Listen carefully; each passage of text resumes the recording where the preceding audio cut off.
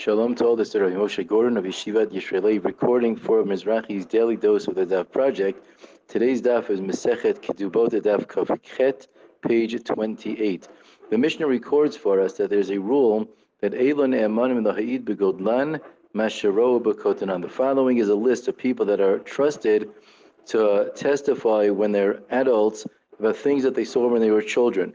Normally, the rule is a child is not granted credibility to establish various halachic norms. A person who's quote-unquote a gadol, a person who's an adult over bar or bat mitzvah age, would be considered credible. We could rely on his comments and testimony to establish various halachot, various Jewish laws.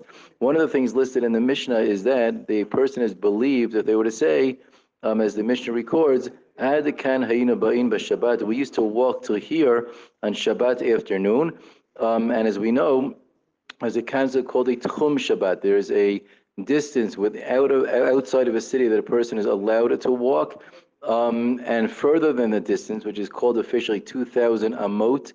2,000 amot is a measurement of space, but outside of that distance, a person is not allowed to leave his city or his area. Since the Gemara says that Tchumin derabanan, that concept that a person can't travel too far out of the area, that distance of 2,000 amot is only rabbinic in nature, well, we're willing to rely upon the testimony of a current adult, but to say, I remember we used to go out to here when we were kids, and that's sufficient evidence to establish where exactly the Tchum Shabbat, where the boundary is outside of a city that a person is not allowed to walk past and is allowed to walk up until that point. That's a rule here in the Gemara.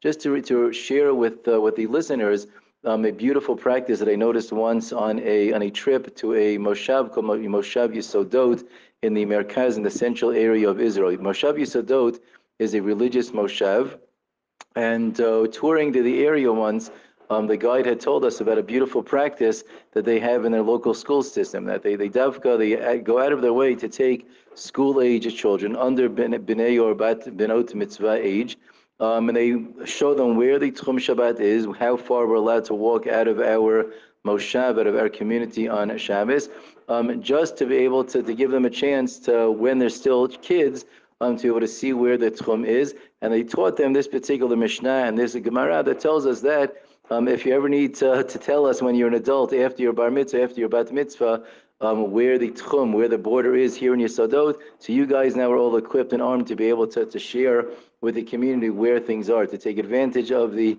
unique halacha that we allow the children to testify.